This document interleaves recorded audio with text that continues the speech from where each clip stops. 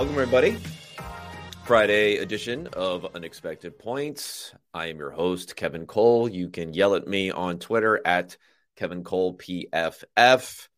In this podcast, once again, in the top quartile of football analytics podcasts, I will go through Thursday Night Football, a victory for the Titans, the Packers continuing to go into disarray. I'll give you all the advanced stats, my adjusted scores here, what to look out for in this matchup. And this is really a Tannehill dunks on the haters matchup. Tannehill, who maybe was struggling a little bit earlier this season, had a really tough matchup against the Bills in week 2 after losing to the Giants in a game they should have won in week 1. Malik Willis starts to come in. Some people actually start calling for Tannehill to be benched for Malik Willis, surprisingly, after Willis had like a good quarter and a half of football. Tannehill comes back, dominates this game through the air, with Henry, of course, adding lots of value and attraction and a gravitational force on the ground. End up winning the game pretty convincingly. But on the other side, the struggles of Aaron Rodgers in the passing game there, when the running game doesn't show up for the Packers, that's probably the big story for them in this game. So I'll have my adjusted scores, I'll have the number of the game, and we'll go through all the particulars there. The second segment I'm going to do today is critiquing. And again, when I say I'm trying to do constructive critiquing here, not tear down critiquing here, of a segment that happened on ESPN's NFL Live that was that I commented a little bit on the Twitter sphere about. And I'm going to dig into a little bit more in depth here because it's an interesting topic. And I just felt like it could have been done a little bit better. Some better stats could have been used. You don't even have to go into advanced stats. Some better stats could have been used and maybe would have been as confusing to those watching or giving the wrong impression to those watching. And even in the end, the analysis is a little bit all over the place because I don't think people actually know what they want, whether they really want the passing game to be stopped versus the running game, or whether they want to win football games, which are the two things that seem to be in opposition here. And it's just very interesting to me how football players cannot help themselves and the panel there on just being so fixated on the running game maybe getting a little bit better and how problematic that is when the overall theme is offensive production is way, way, way down. You know, take your victory lap, defenders. Don't call for a lack of physicality and run game, and we need more run stuffers in here to stop this. Why are we calling for that when offenses are flailing out there right now? Be happy. Be happy if you're a defensive coordinator. Be happy if you're a former defensive player. This is the right thing is happening. The defense is up. The defense is now adjusted and is ahead. Don't lament the adjustments that have been made that are actually stopping these NFL offenses. Anyway, though, before I get to that, let's get into Thursday Night Football. Again, I don't have the video clips anymore for those watching on YouTube. The NFL, the heavy hand of the NFL has come down on our little podcast here and PFF generally, and probably a bunch of different people about using clips, actual NFL game footage. So I'm just going to give you a little sound here, and that was the sound of the return of the jump pass here for Derrick Henry, which is the score that basically put them ahead, and they never really, well, they were already ahead at this point, but put them far ahead, and they never looked back after Henry gets into the action, vulturing Tannehill on the goal line with his own touchdown pass. Out of the pistol this time. And he's going to throw, Henry's going to throw it, and it's Austin Hooper for the touchdown. So the entire defense has to be thinking about a run in that situation. And what happens here? Henry, with a big smile from Vrabel, who knows what it's like to catch a touchdown pass. He did it tons of times through his career. Well, Okay, so Henry throws the touchdown pass here. He runs it in an earlier score here. He's going to be the story a little bit, but when we get into what I believe to be the number of the game, I'm not getting too complicated here. We're not going to get too complicated, guys. Just going to go straight number of the game to say 12.3. That's the yards per attempt. Yards per attempt will be we'll be talking about that as part of our critique of the NFL Live segment. But yards per attempt, the most basic and meaningful passing efficiency statistic for the NFL. Yards per attempt for Ryan Tannehill, 12.3, just so you get an idea of where people stand on the season. Tua is leading the NFL this year, I think at 8.5. So this was obviously much, much higher than even that amount that you would have for an entire season. 333 passing yards, which is impressive. Maybe not as gaudy of a number when you see guys put up 400 yards sometimes, but only dropped back to pass 30 times. So even if you translate this to yards per drop back, now he did have some sacks, so we'd have to net out probably 15, 20 yards there in the 3 sacks that he had. Still talking about over 10 yards per drop back, which is very, very, very good. Ryan Tannehill, the force of this game. All the particulars here. Green Bay was a 3-point favorite at home, 40.5 total, so a very light total. No scoring in the fourth quarter for this game.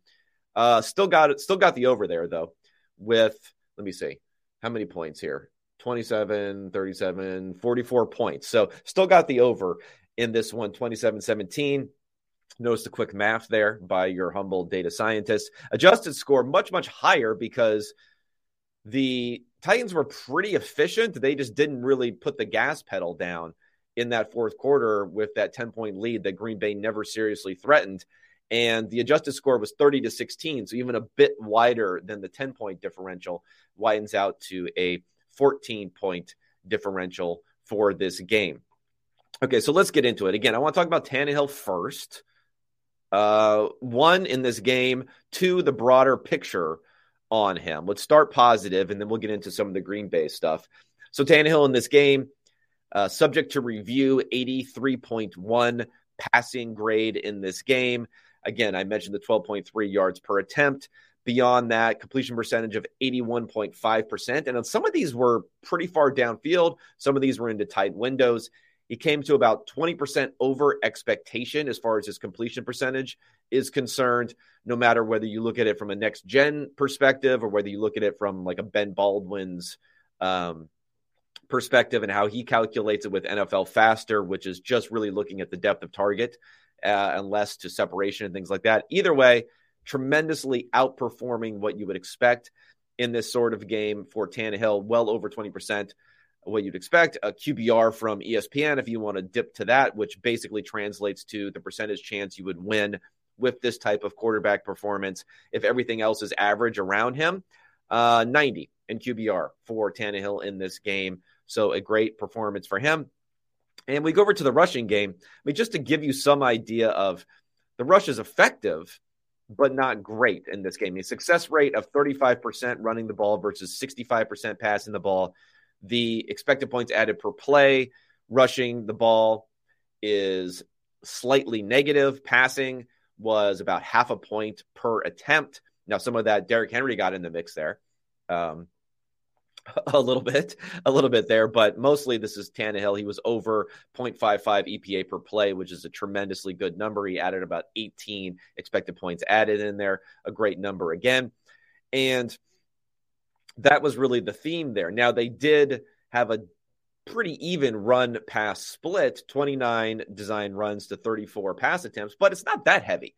And in fact, for a Tennessee team, it's not that heavy at all. They normally can skew way further to this. This was for a team, again, that was up by 10 points for pretty much the entire second half of this game.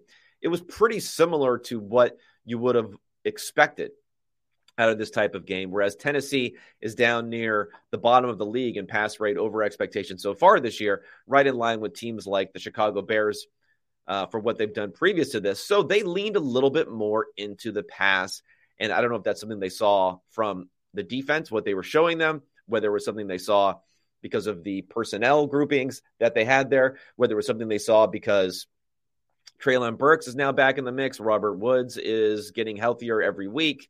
They wanted to lean into that a little bit more with Tannehill now being healthy again. I mean, I guess it could have been any of those things, but they definitely did it, and they definitely leaned in, and it was successful for them in this game.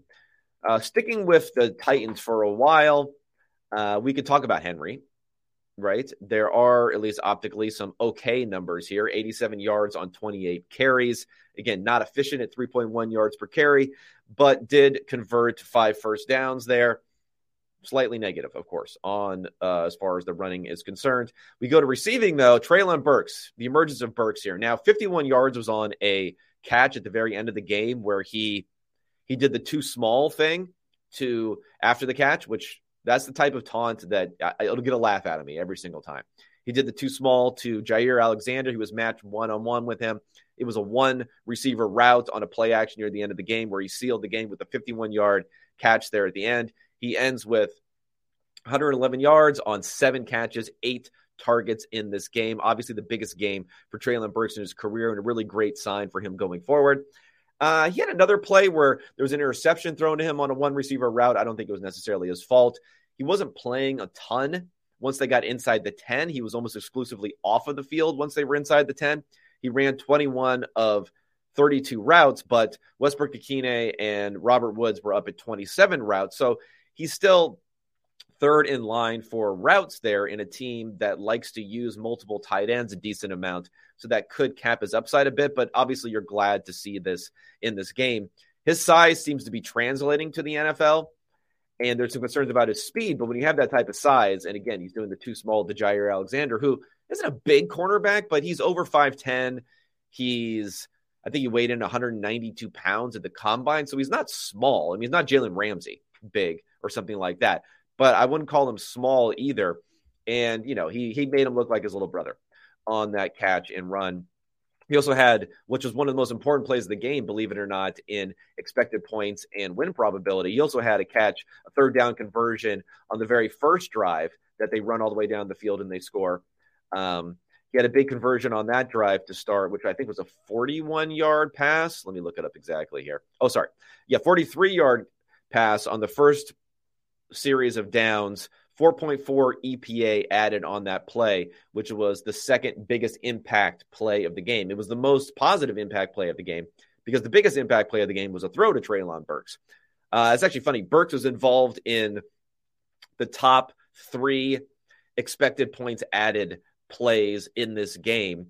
The interception that was thrown to him on a one receiver route where they did play action and they had him going down the field. Tannehill had a little bit too much of a heat check on that one. The 43-yard catch on 3rd and 7, and then the 51-yard catch on 1st and 10 in the fourth quarter, which sealed the game. All of those very, very impactful. I guess one piece of context when we talk about the negative expected points added on the ground is that Henry did fail to convert a 4th and 1, so that was a highly negative play, about 3.7 EPA that was lost on that one. So that was a big one. One of the other big plays, a 4th down failure. And let's maybe flip over a little bit here to the Packers and the problems there. I think a couple of different plays for me really illustrated the problems. One is this 4th down play. So the Packers are trying to get back into the game at this point in time. It's an estimated about 10% win probability. So they didn't have a very high win probability to start off with. But this is when they're in the fourth quarter, 5:26 left, 4th and 3. And they have the ball in decent, territory. They've been moving a little bit on this drive. And he kind of just throws the ball up the left sideline to Allen Lazard in one-on-one coverage. I don't know if he was expecting him to fight for it. It looked like it could have been a back shoulder type of play, but it wasn't wasn't necessarily a good placement on that. And again, it's a 4th and 3. So the upside that you get for getting a ton of yards down the field on a 50-50 ball versus just converting is not quite the same. And what's interesting is on the other side of the field, they were running a pretty common like slant flat type of route combination with the tight end and the wide receiver up on the upside of the field. And I think Tonyan looked pretty open on that one. In fact, he turned around. He made kind of a reaction. You could sense a little bit of reaction to him of why he didn't get the ball, because that was the perfect throw to just convert the 3 yards and move on. I don't know what Rodgers is seeing sometimes. Sometimes he seems to be drifting in the pocket, not either making the correct read or trusting what's going to be the correct play and the quick play. And he's more freelancing again a little bit. And that was a decent degree of his problem when he had his struggles from 2015 to 2019. And we're hearkening back to some of that we're seeing again. Another big play that happened was a similar sort of play that happened was when the Green Bay Packers, they got the ball. They're kind of backed up a bit when they were going here, but they had a third down on, let me get the exact play here. So it was a third down and 6, and then there was an incomplete pass. There was a penalty for intentional grounding. So they had the ball on, a 9-yard loss. They had the ball on the 10-yard line. It was 3rd and 6. And Rodgers had a 3-receiver formation to his left, so to the bottom of the field.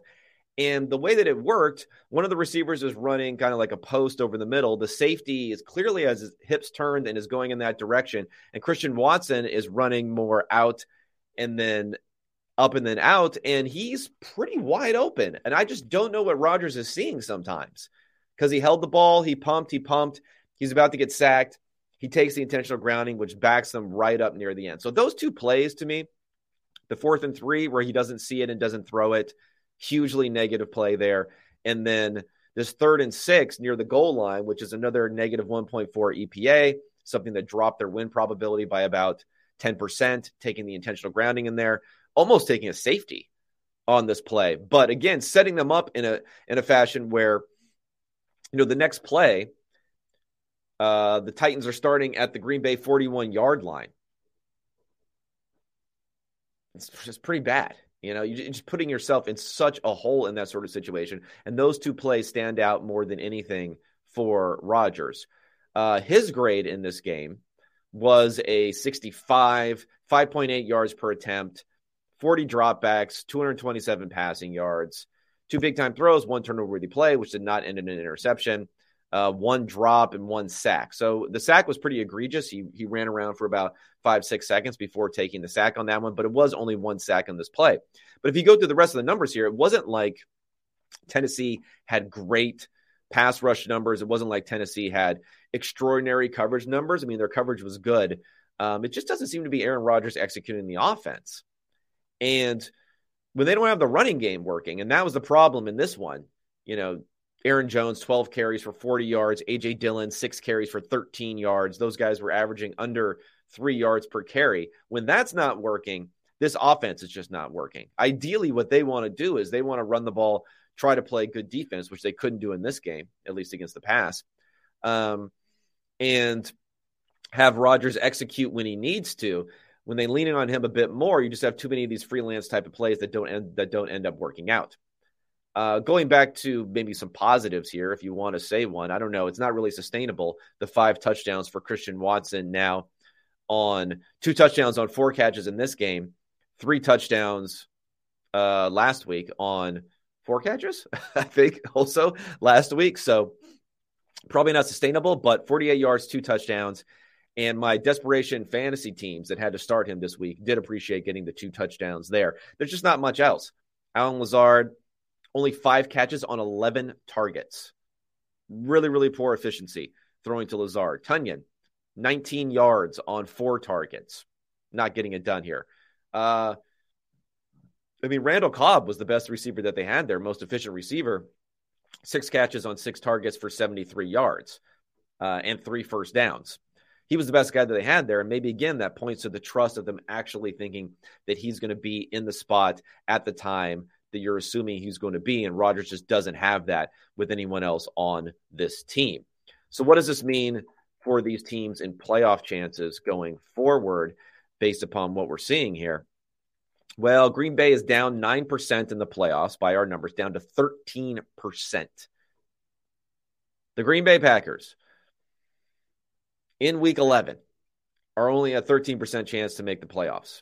Kind of crazy, but that's what it is. And when we go to Tennessee, they already had an extremely high chance to make the playoffs. It went from 94 to 96%. Their division chances are up to 94%, so those are way up too. Jumped up decently. I know Indianapolis won, but Tennessee has a pretty good grip there on that division. And we'll see what happens in the playoffs. I know Tannehill had a really bad playoffs last year. He wasn't great a couple years before that, when they defeated the Ravens. He was okay, though, when they defeated the Ravens and then lost to the Chiefs in the playoffs. So we'll see what can happen with them this year, but they're pretty much going to get in. So I think it's going to be about developing that Treylon Burks relationship, making sure Robert Woods continues to get more healthy, and see what Tannehill can do going forward. And let's get into some of the Tannehill discourse here.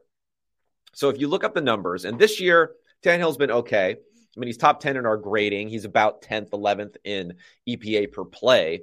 So not fantastic, not in a top-notch guy, but above, Tom Brady, above, I don't know, people that other people are going nuts about, like Justin Fields and other players this year. Not great, but not bad at all so far this year. But again, look at what he's been working with this season. Not a fantastic pass protection for the offensive line.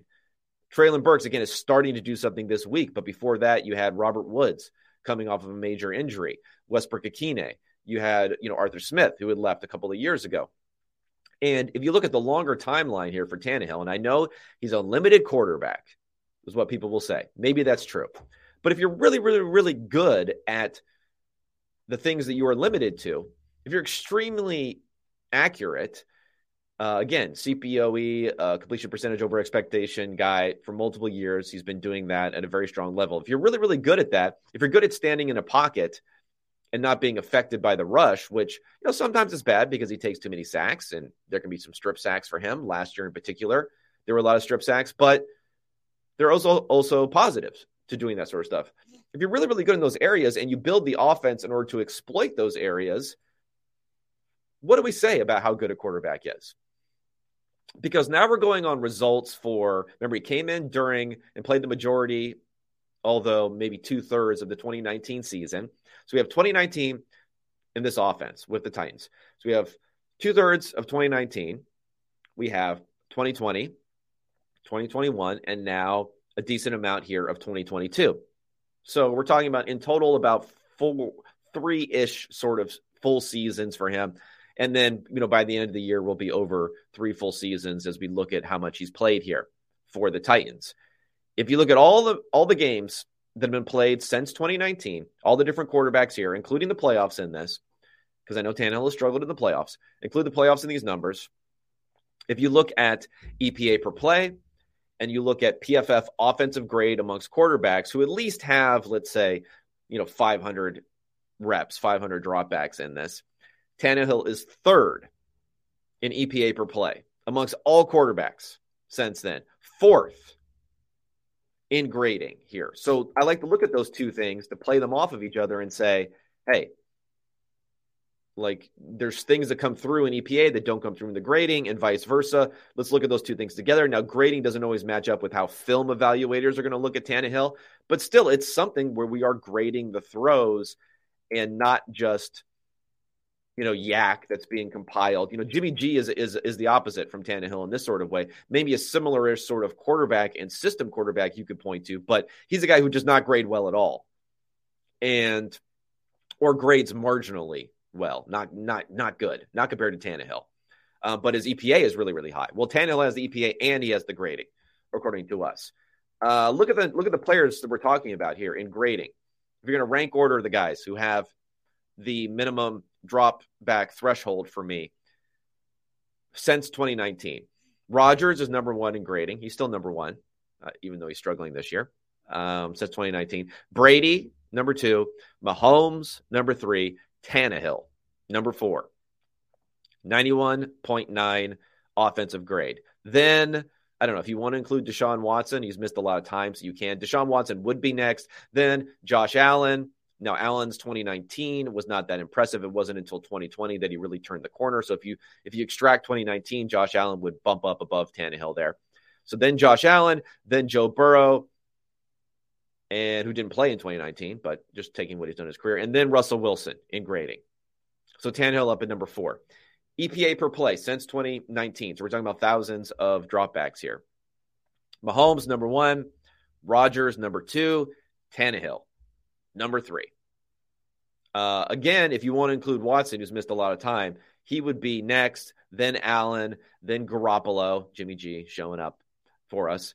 Then Lamar Jackson, Tom Brady, and Drew Brees. I know Brees has been retired for a couple of years now, but if you want to, again, lower the threshold, he has some pretty good years there. Brees being the last one in there.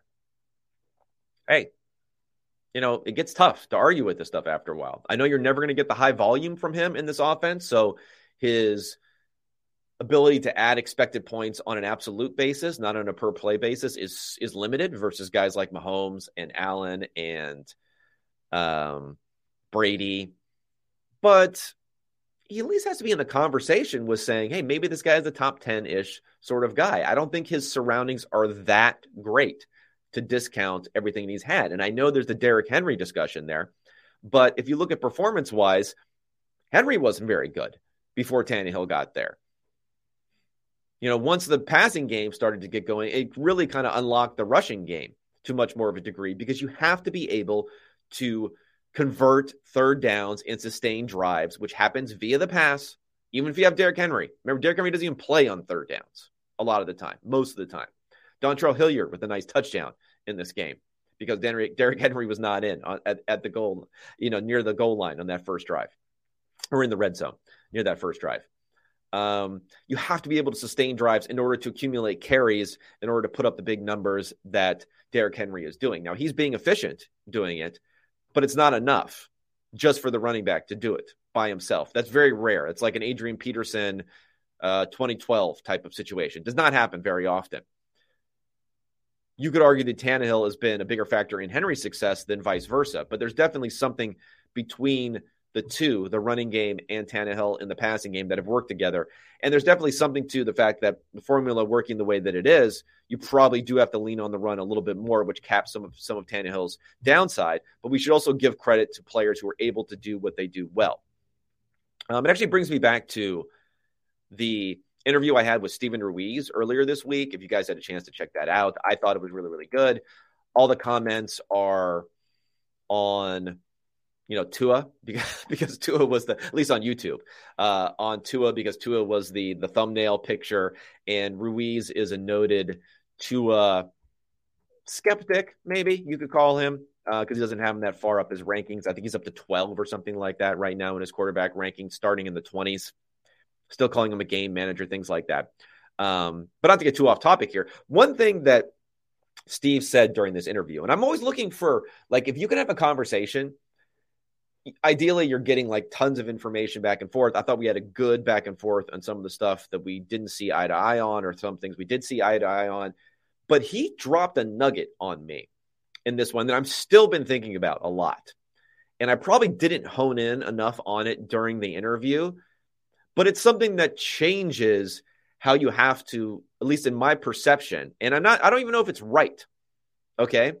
But sometimes thinking about things in a certain way, in a certain time frame, in a certain angle that you're looking at it, can change your outlook in a way and change your philosophy or reform it in a way that ends up being extremely meaningful, even if it's not 100% correct. So what he said in this one, which I thought was really interesting, I think it was contrasting the offense for the Dallas Cowboys underneath Cooper Rush and the offense underneath Dak Prescott. How Prescott can do more things than Cooper Rush, but in a way, and again, I'm paraphrasing here, so I may have this wrong with exactly what he said, but in a way, by Dak's ability to do harder things, harder reads, harder pre-snap, post-snap sort of stuff, his ability to do harder things sometimes enables an offensive coordinator and play caller and schemer to overcomplicate things and actually make things harder on the quarterback because they have a higher ability. And you wouldn't even try to do that with a quarterback who doesn't have the ability to do these things. But not trying to do that can actually give you better efficiency in your offense. Not trying to do something that's more complicated. Maybe the upside is higher and the more like the downside is lower. Like the ability to stymie what you're doing scheme-wise is lower if you overload the quarterback with all of these different options that they had. It almost makes the play, if executed properly, impossible to stop. But at the same time, because adding those extra layers of complications, you may be lowering some of the play-by-play average value that you can add. And that really blew my mind a little bit, because then it comes into this conversation when we're talking about the Tannehills, the Garoppolos of the world, the Kirk Cousins maybe of the world, that are downweighted by the film watchers who say they're system quarterbacks, the Tuas of the world, they're system quarterbacks. And then you go to other guys who the film watchers like more, like maybe, I don't know, even Trevor Lawrence of what we've seen from him recently. What you've seen from other guys the film watchers love. Dak is a guy, since we already mentioned him. He's someone who falls into that category where, maybe, just purely looking at the stats, that is something that you have to look into a little bit more, is that are these quarterbacks actually being held back by offensive coordinators, making things too difficult for them? I thought that was an interesting concept, at least to think about, where we want to be evidence-based and we want to look at the stats. And I do think the stats point us in a closer direction to the truth than where the consensus film watcher is. But if we can find real evidence, and this is something, again, I would want to tie back to EPA per play, because you want to always have an anchor of something you can measure. If we can tie that back and find some evidence of making things too complicated, I think that would be interesting. And I also think it would be good for play callers to know this sort of stuff, that don't try so hard to do something that you're actually hurting yourself in a way by overcomplicating things. Anyway, that was an interesting thing. Again, go back, listen to that interview, guys, and it'll be some good stuff there. Okay, before I get into the return of the run game, put in quotes, the return of the run game here, let's go ahead and pay some of these bills. First, DraftKings, which will come in handy when we talk about my best bets, model-based best bets for the weekend. Betting's coming to Maryland. I'm out here in Maryland, so props to me. Don't have to drive over the Virginia border anymore with my phone like an addict to place any bets there. DraftKings, the official sports betting partner of the NFL. Their unbeatable offers right now. New customers can make any $5 NFL bet and get $200 in free bets if your team wins. Check this out. In addition to the usual bets, everyone can boost their winnings with DraftKings stepped-up same-game parlays. To make things even sweeter, you can throw down on stepped-up same-game parlays once per game day all season long. Download the DraftKings Sportsbook app now. Use promo code PFF to get $200 in free bets if your team wins. Just place a $5 bet on any football game, only at DraftKings Sportsbook using code PFF. Minimum age and eligibility restrictions apply. See show notes for details. Also, Unexpected Points is sponsored by the Western and Southern Financial Group. While you focus on your roster moves, Western and Southern helps advance your money moves, buying your first home, planning to start a family, and wondering how to make your money grow. Western and Southern's playbook of life insurance, investment, and retirement solutions helps you rest assured on game day. Team up to understand needs and address goals with a game plan built just for you. Get started at westernsouthern.com/PFF. Oh, we got a new one on here, Manscaped. I haven't read this yet, so there's going to be something in here.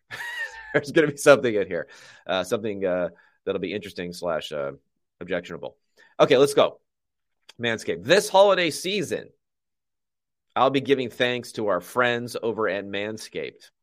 Well, maybe. Everyone loves turkey and stuffing, but you'll be looking like dessert with the help of Manscaped Performance Package 4.0. The leaders in below-the-waist grooming have blessed you with the ultimate Thanksgiving dinner topic. Tell your in-laws about your new cutting-edge ball trimmer. I don't know about, maybe this is like coffee after dessert topic, but anyway. Nightcap. You're all drinking a nightcap together, perhaps. New cutting-edge ball trimmer, and gift yourself or the man in your life the ultimate men's hygiene bundle. Trim your pumpkins and save 20% off plus free shipping by going to manscaped.com. Use code UNEXPECTED. Inside, you'll find their Lawnmower 4.0 trimmer, Weed Whacker ear and nose hair trimmer, Crop Preserver ball deodorant, Crop Reviver toner, Performance boxer briefs, and a travel bag to hold all your goodies. Now, when they start going through that at TSA, I don't know. It could be a bit of a situation there. You have to explain what the Crop Reviver toner is for. You're toning your balls, I guess. Think your holiday spread is good. It's time to give thanks to Manscaped Performance Package 4.0, or as I like to call it, the perfect package for your package. A lot of package in this to read. Giving Manscaped is the ultimate hack to become the family favorite. Save 20% off and free shipping by going to manscaped.com and use code UNEXPECTED. That's right, 20% off and free shipping by going to manscaped.com. Use code UNEXPECTED. Be thankful this holiday season for the best gift of all from Manscaped. Your balls will thank you. I don't know how they thank you. I don't know if it's like some sort of sign language, ball sign language, but they will. Trust me. Okay. Let's get to this NFL Live segment. So I saw this. Dan Orlovsky shared it, and a few things just popped on my radar immediately. We'll go through. I took some clips out of it because he shared like a 9-minute video about this discussion that he had, and I'm not going through the whole 9 minutes, but I'm going to hit on a few different things here. It will be a little bit long here, and I'll do my thing where I look through it and I stop and comment on what's going on, and we'll discuss how this could have been framed better, if it's true or not, the return of the run game, what the real implications are, how we should be thinking about it, all that sort of stuff. Okay, so let's go ahead and share this video. And this is the very beginning here where Dan's introing it, and he's going to put up some stats here. So I got some beef with some stats right off the bat here for what they're talking about here on NFL Live. Really the most dominant aspect of theme-wise going on in the NFL right now is return of the run game. Marcus Spears is going to love this one. So we're going to start here. Right now, league-wide average this season in 2022, yards per completion is at 11 yards.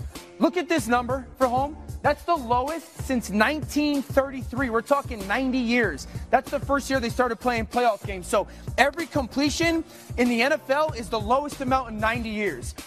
Okay, so let's start with yards per completion, guys. We're going to start with yards per completion. I remember there was a little bit of a actually spilled over to Twitter with Troy Aikman saying something about yards per completion being more important than yards per attempt.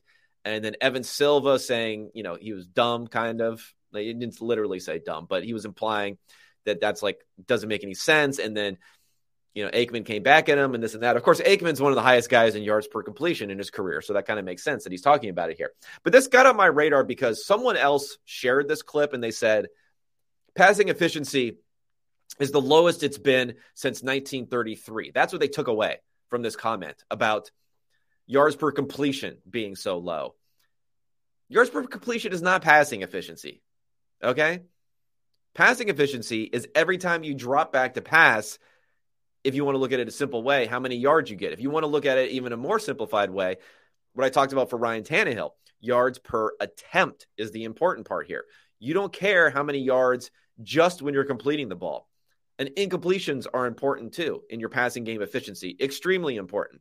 If you look over time, yards per completion has been falling steadily, although there are some ups and downs to it, steadily for the entire history of the NFL. I don't even know where they got this 11 yards per completion being the lowest since 1933. I looked up on Football Reference. Yards per completion in 1933 was 15.4 yards. It's been going down for like a century. So I don't know how they even got this number, so that's not even right. But even more important, yards per completion has always been going down. If you track yards per completion over the last decade, you would see it going down almost every single season because completion percentage goes up. And completion percentage times yards per completion gets you yards per attempt. And that's what we care about. The NFL offense has changed. It's throwing shorter passes, but completing them way, way more often. Back when it was 15 yards per completion, a century ago, which I guess they want to get back to in some places, completion percentages were like 45%, under 50% for a very long time. Now, of course, the average passer is over 60%, and you see guys over 70%. Pretty often, every season, someone is over 70% completing the ball. That's the trade-off.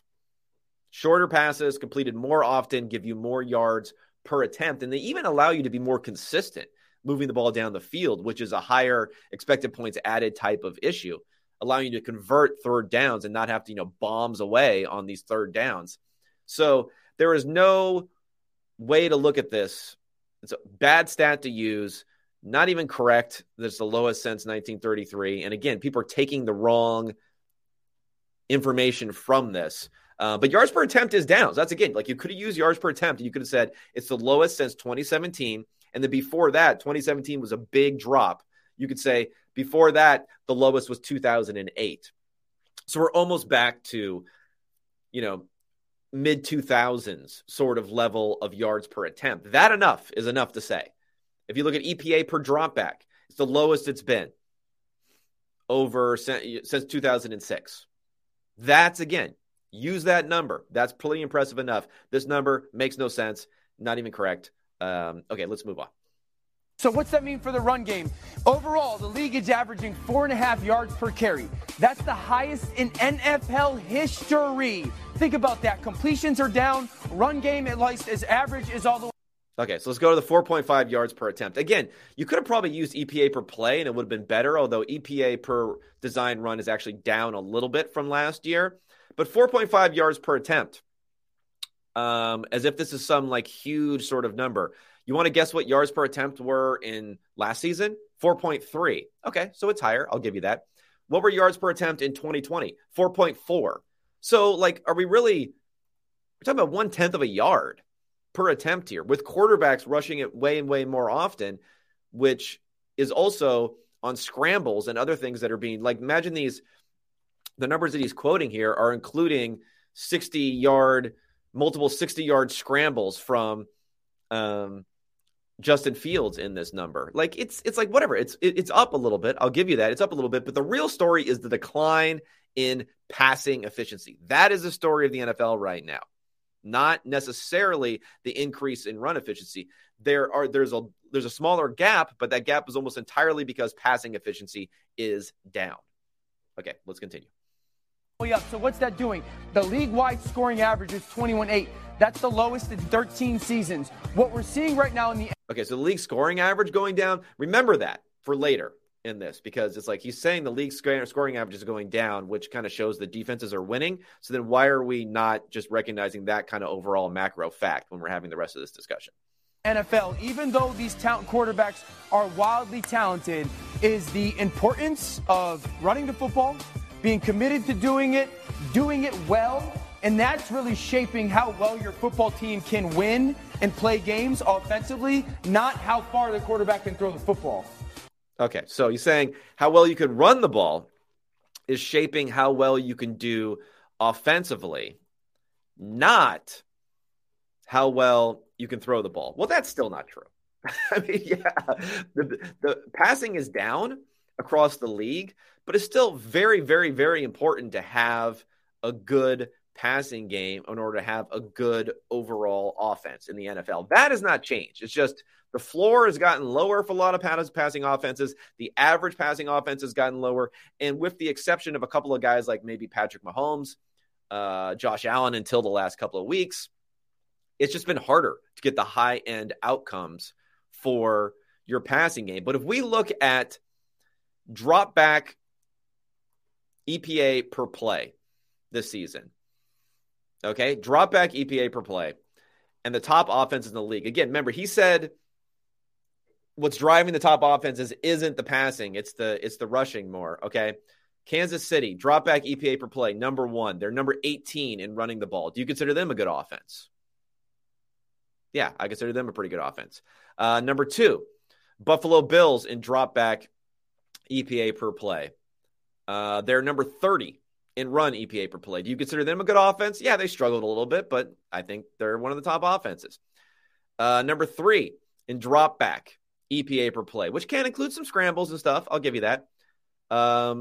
Philadelphia Eagles. Now, they are number 1 in run EPA per play. So, good offense. Don't get me wrong. But if we're talking about like which offense may be the most fragile amongst those 3, the most confident you are that they'll be good, I don't know. I'm a lot more confident in Kansas City and Buffalo, despite the fact that they may not be good running the ball because they don't have to. Number 4 in drop back efficiency this season, the Miami Dolphins. They're number 23 in run efficiency. Now, they are running the ball pretty well, but in recent weeks, but they're still throwing the ball amount, and it's still about throwing efficiency. And then number 5 in drop back efficiency, Jimmy G and the San Francisco 49ers, number 26 in run efficiency this season. Now, I would say those are all really, really great offenses. So, and I'm just looking at how good they are when they drop back to pass, not when they're like most people are going to have those offenses, maybe not the 49ers, but going to have those other offenses in their top 5. The top 5 rushing offenses this season. Philly, I mentioned before. Baltimore. Now, they've been a pretty good offense, so I'll give you that. Dallas, been okay. Cleveland, I don't think anyone's making them a top offense.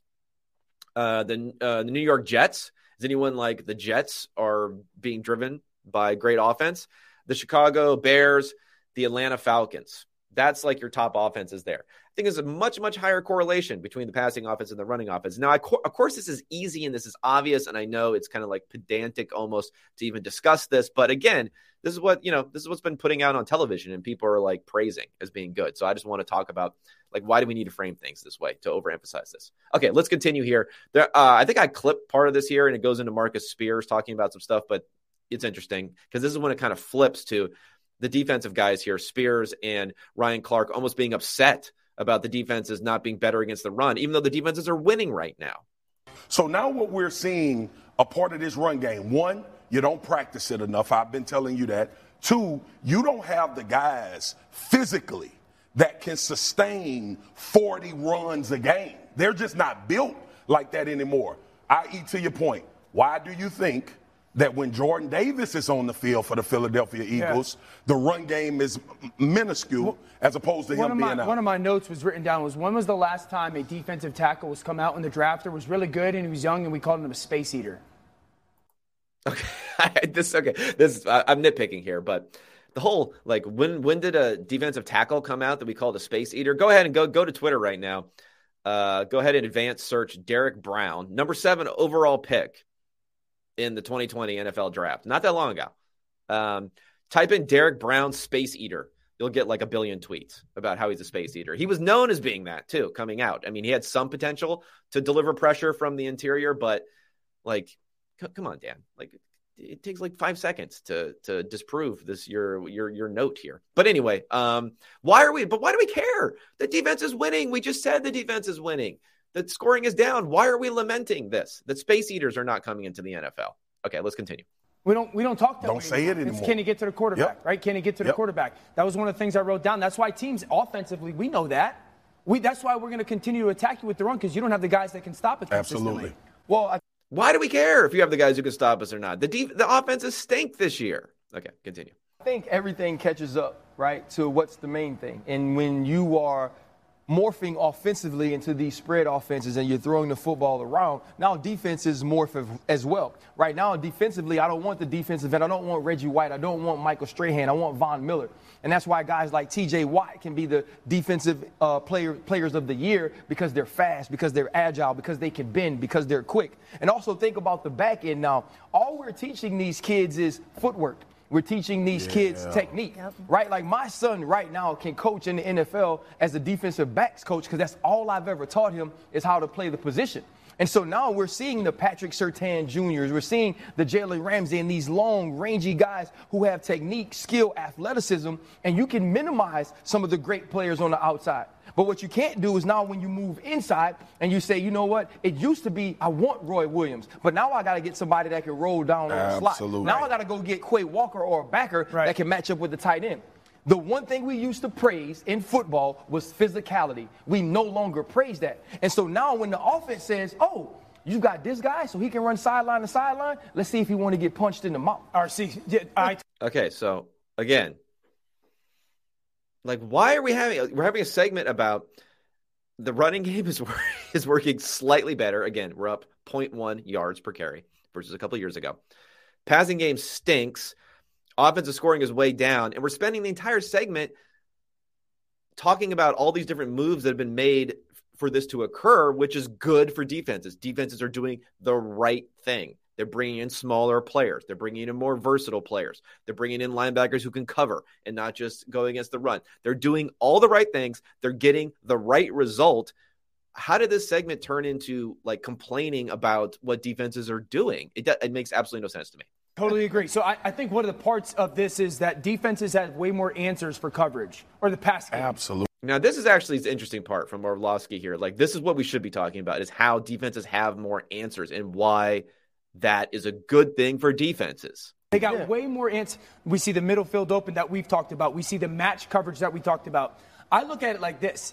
Teams play so much nickel defense right now. Like 65% of the league lives in nickel when it comes to snaps. Again, it's working. So kudos to defense to do things that work. And the nickels that come into the NFL, their number one goal or ability is coverage. Yeah. Not like I grew up in the era, and this like Antoine Winfield. He was a killer. He was 50-50 though. Yep. He could cover, he could hit, and he could hit. Nowadays, when I want to get you as a defense into nickel, because I'll run right at you, because I know you might win one rep, but I want to see if you can play 35 run snaps as a nickelback, since you want to live in that. Yep. Okay, so that's the end of what I'm going to talk about here. But again, it's like the overarching thing is like the discussion is being spoken about as if offensive efficiency overall is up, being driven by the run game. But instead, the offenses stink. And yet the segment is being, talked about as if, like, how do we fix this defensive problem about yards per carry being up 0.1 when offenses stink? It's like being framed the complete exact opposite direction here. And I don't know, like, is it just the instinctual football guy thing that, if yards per attempt is up 0.1 yard, but yards per carry is up 0.1, but yards per attempt is down like 0.4. So you're netting being much more successful because obviously, and you pass more often. So that's also successful. Like, what is it about that drives these guys nuts other than like, you should be happy about this? Like, why? I don't get it. Like, and if anything, the fact that sort of feel and that sort of force is what kept defenses from evolving for so long, probably at least contributed to it. You don't hear nearly as often now about we got to stop the run, we got to stop the run, we got to stop the run on defense. You hear it some, but you don't hear it nearly as often. They're almost inviting teams to run a little bit more, which is making sense and working for them. That what ended up taking so long, and maybe in a way, it might also take a little bit longer for offenses to now adapt to what defenses are doing if they feel good about what defenses are doing and they feel good about running the ball more, even if they're hurting their overall efficiency. It might take offenses a little bit longer to adapt if they take this sort of philosophy rather than we need to adapt with the drop back passing game. We need to figure these things out. We need to come up with new strategies to attack these new strategies that defenses are throwing at us. And again, go in this way where, 2017, everyone thought offensive efficiency was going in the tank. And then we got some new quarterbacks placed into the league. We got a talent infusion in addition with a scheme being adopted across the league where they started to adopt a lot more of these college schemes and other things to pump up passing efficiency. Now defenses come back and now offense needs to counter again. That's what happens. That's the cyclical nature of the NFL. Defense and offense countering off of each other, but the macro environment of passing more often, passing being more efficient, there's no cyclical nature to that. Anyone who points to that, there's nothing cyclical about it. Okay? Yards per attempt going up for a very, very long time. Yards per carry has been flat for a pretty long time too. Now there's a little bit of a narrowing this season, but generally the big macro trends are still in force. Now, if we see it for another season or two, maybe I'll change my tune a bit. But anyone talking about the cyclicality of the NFL as if that is what's cyclical, the run versus the pass game, what's important? No, that hasn't been cyclical. What's been cyclical is whether or not the offense or the defense has an upper hand and how they defend the pass game. All right. Hopefully that was enlightening for any people out there. But again, I just get a little bit peeved about the fact when I see not only this segment with some pretty easy fixes for what could be better information, but then I see people interpreting it by saying things like passing is the worst it's ever been since 1933. No, not even close. Not close at all. All right, let's get to the best bets. And again, I'm just going to quickly go through this because I was ranting for a pretty long time there. This is all model-based. It's based on my adjusted scores, how good I think teams are from there. I make adjustments for strength of schedule so far this season. And then I also bring in the PFF power rankings, which have a specific number for a quarterback and the rest of the team. And it's all really based on coming up first with a number for how much we feel like a team should be favored on a neutral field against an average opponent. And then you put those two things together, you make some slight adjustments for personnel, slight adjustments for bye week or not. They're coming off of bye week or not, slight adjustments for travel, things like that. And then you come up with the overall number. Number one, this is an interesting one because I don't know if I like it that much. But the Kansas City Chiefs, they are 5-point favorites at the LA Chargers. I give the Chargers almost no home field advantage in a situation like this. I have the line being more like 8.5. So PFF is actually, the PFF power rankings are pretty much in agreement on this one. This is one that feels good. I think it feels good, and I always get a little bit worried about bets that feel good. because the Chargers were the better team in week 2 when they lost, but they've kind of been in disarray here. I think it could hinge a little bit on Keenan Allen's availability, which I'm not sure about at this point in time. So maybe keep an eye out for that. But as of right now, Kansas City has now jumped Buffalo in my power rankings and in the power rankings for PFF, which means that they're looking pretty good. And the Chargers have been struggling a lot offensively this season. Number 2 here. I don't know about this one. This one feels bad, so maybe we should like this one. Indianapolis Colts, 6.5-point dogs at home to the Philadelphia Eagles. God, if you could get 7 on that, we'll look at that one. I have it being more like 4 in this one. I guess I just don't have the Eagles as being that strong of a team. The loss to the Commanders isn't really the effect here. The real effect is that Philadelphia's had the easiest schedule year to date. So what we know about them, a little bit less. We know a little bit less, have a little bit less confidence in their ability to sustain the results that we've seen so far this season. And I know it's not like overreacting to one loss, because I don't think anyone's really doing that. It's more just a little bit of a lack of faith in Philadelphia and, maybe liking Matt Ryan a little bit here for the Colts. Jeff Saturday. If Jeff Saturday got this victory, oh my God, you never hear the end of how brilliant of a move that was. And I'll have to, throw up thinking about that one. And next here, I'm a little bit surprised by this one. And this is the Minnesota Vikings as 1.5-point dogs at home against the Dallas Cowboys, because my numbers like the Cowboys. And this is, again, points to, like the Minnesota Vikings are at the top of Pro Football Talk's power rankings. And it's like funny because, they're dogs at home against the Dallas Cowboys, yet people are going to put them number 1 on the power rankings because they only have 1 loss this season. But I have this one being more like Minnesota should be a 1.5, 2-point favorite. Now, because that's between the 3s, it's not like a super compelling sort of bet. But if you want to go money line on the Vikings, I could see getting a little bit of value there. All right. Other than that, nothing else that much going on here. Didn't have a chance to make an adjustment for Buffalo, the fact that it's being a neutral field. I would have had them as being a favorite if they were at home, but because it is a neutral field, there's some travel involved in that. That one ends up being a wash. But that's an interesting one to at least take a look at if you have any feelings about going and playing in a dome versus there and the travel and the lack of practice and all that stuff. I can't quite figure it out, but just so you know, the numbers would have had them if they were at home as being a play at -7.5. Well, that's pretty steep. -7.5 against Cleveland Browns team that is definitely struggling this season.